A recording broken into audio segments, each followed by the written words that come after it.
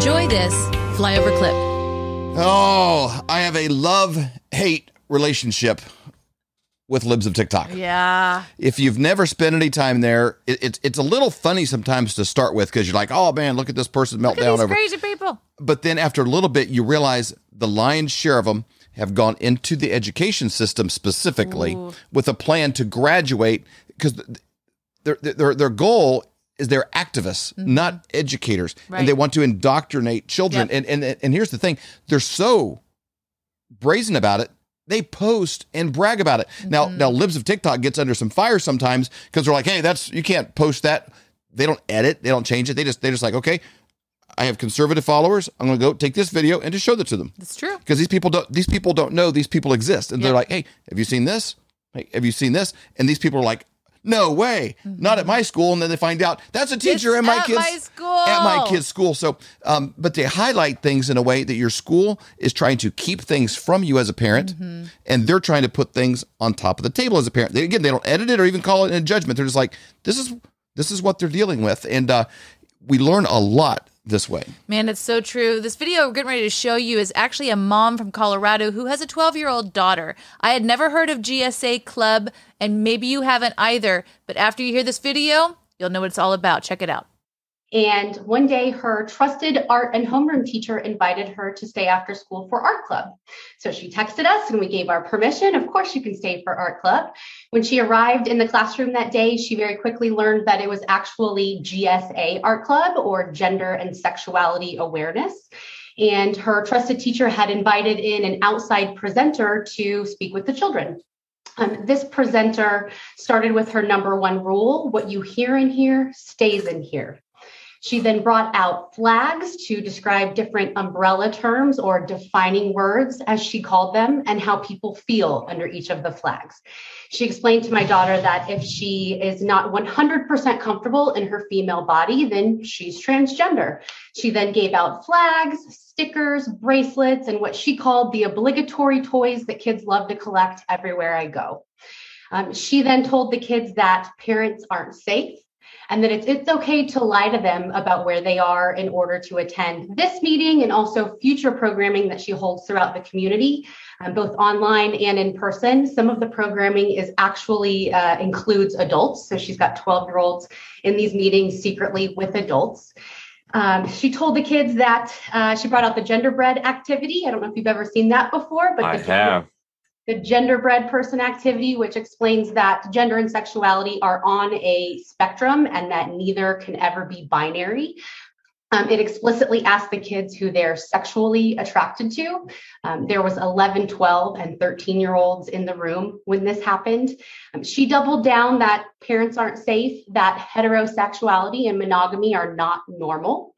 And she then proceeded to hand out her personal contact information to the kids, encouraging them to connect with her without their parents' knowledge, by cell phone, by email, and by teen chat platforms like WhatsApp and Discord, where parents can't see the communication. She also sends them invites to her secret meetings through these channels.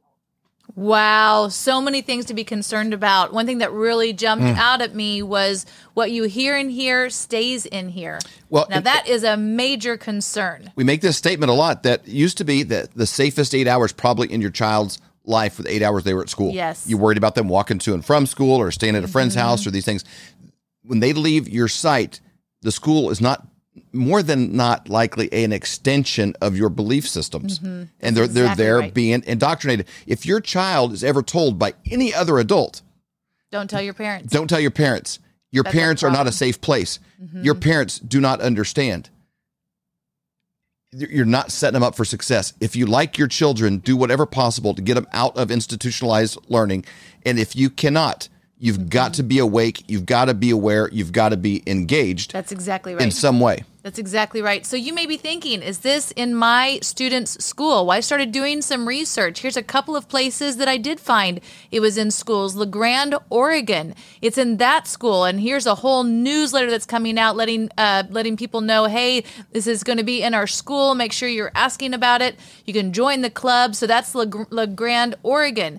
Another one was Perrysburg, Ohio. Now, this was interesting. This was in MSN news, but it was actually saying that parents showed up at the school board requesting that this actually be done, and unanimously the school board voted it in. So question, if you live in Perrysburg, Ohio, or if you have family in Ohio or family there, do you think that they all knew this was a thing and they were coming there to weigh in whether they wanted a GSA club at their kids' school, creating more indoctrination? How many parents showed up? Like, these people are activists. They're smart. Mm-hmm. They're aware. And their agenda is more clear to disrupt our society and to indoctrinate your child than probably your intentionality to keep your child from being indoctrinated and to have our society not hijacked. That's exactly right. So again, through more research, we're like, okay, is this actually a grassroots effort, or is this actually being pushed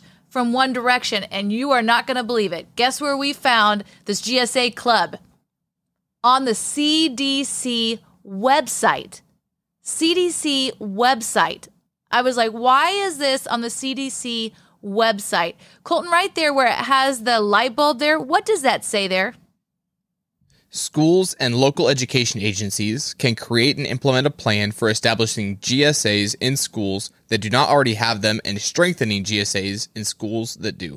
So you have a government agency who has two goals. One, to get more GSAs in schools, and if they already have them, more funding, more activities, more hours, a bigger base. Now, none of this has anything to do with educating your children. Nope. It has nothing to do with keeping them away from diseases.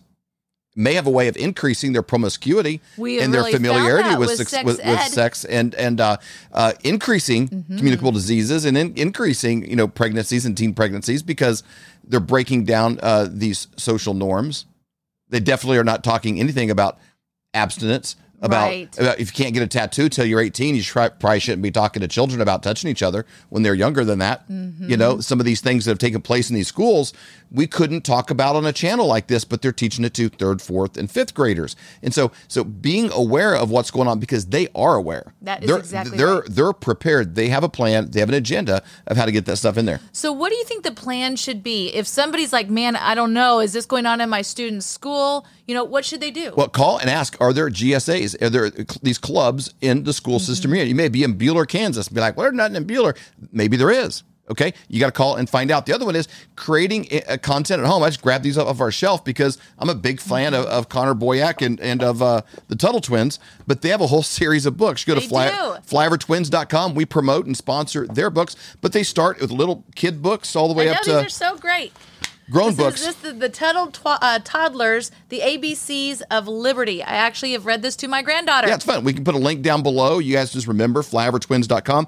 But stuff like, The Creature from Jekyll Island. This is a whole pack of 12 books that you get in one spot that are, cartoons and animated. The Golden Rule, The Law, The Miracle of the Pencil, how the economy works. You have to be flooding them with good ideas to weigh out these things. None of these have anything to do with sexual identity or gender fluidity of these things, but it creates an environment where you are not dependent upon this outside source, and you're actually providing so much truth at home that dumb ideas kind of start to bounce off. This is a resource. You may have more. Put them in the notes down below. We just happen to love this source because it's conservative content that's actually entertaining and fun and clever and witty. It's fun for the parents, fun for the child to work together on. One thing I want to say is, how did this girl tell her mom? More than likely, they have a relationship. Yeah. That there was trust, that there is communication, that the girl probably felt spend time safe at the dinner table to come to her mom to share that information. That is one way you can protect your family. It's communication. It's having a way that your kids can communicate with you, and you are sitting down at dinner at night. All of these things are really important,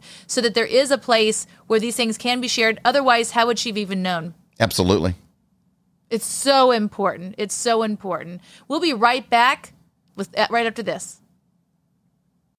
I was asking God through prayer, seeking a good news source. I believe He showed me the Epic Times. I deliver the mail and came across an issue. The front page intrigued me, and I subscribed. Now I cut out articles and give them to friends and family. I leave old issues at the library and around my community. We read it to our kids and love the positive messages in each article. So why do I think everyone should read the Epic Times? Because they're bringing back traditional values to this great country.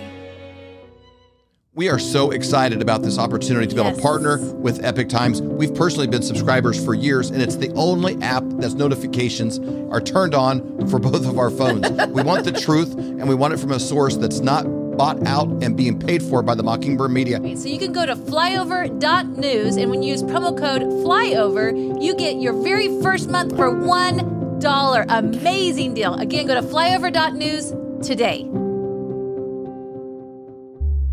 For more great content, go to flyoverconservatives.com.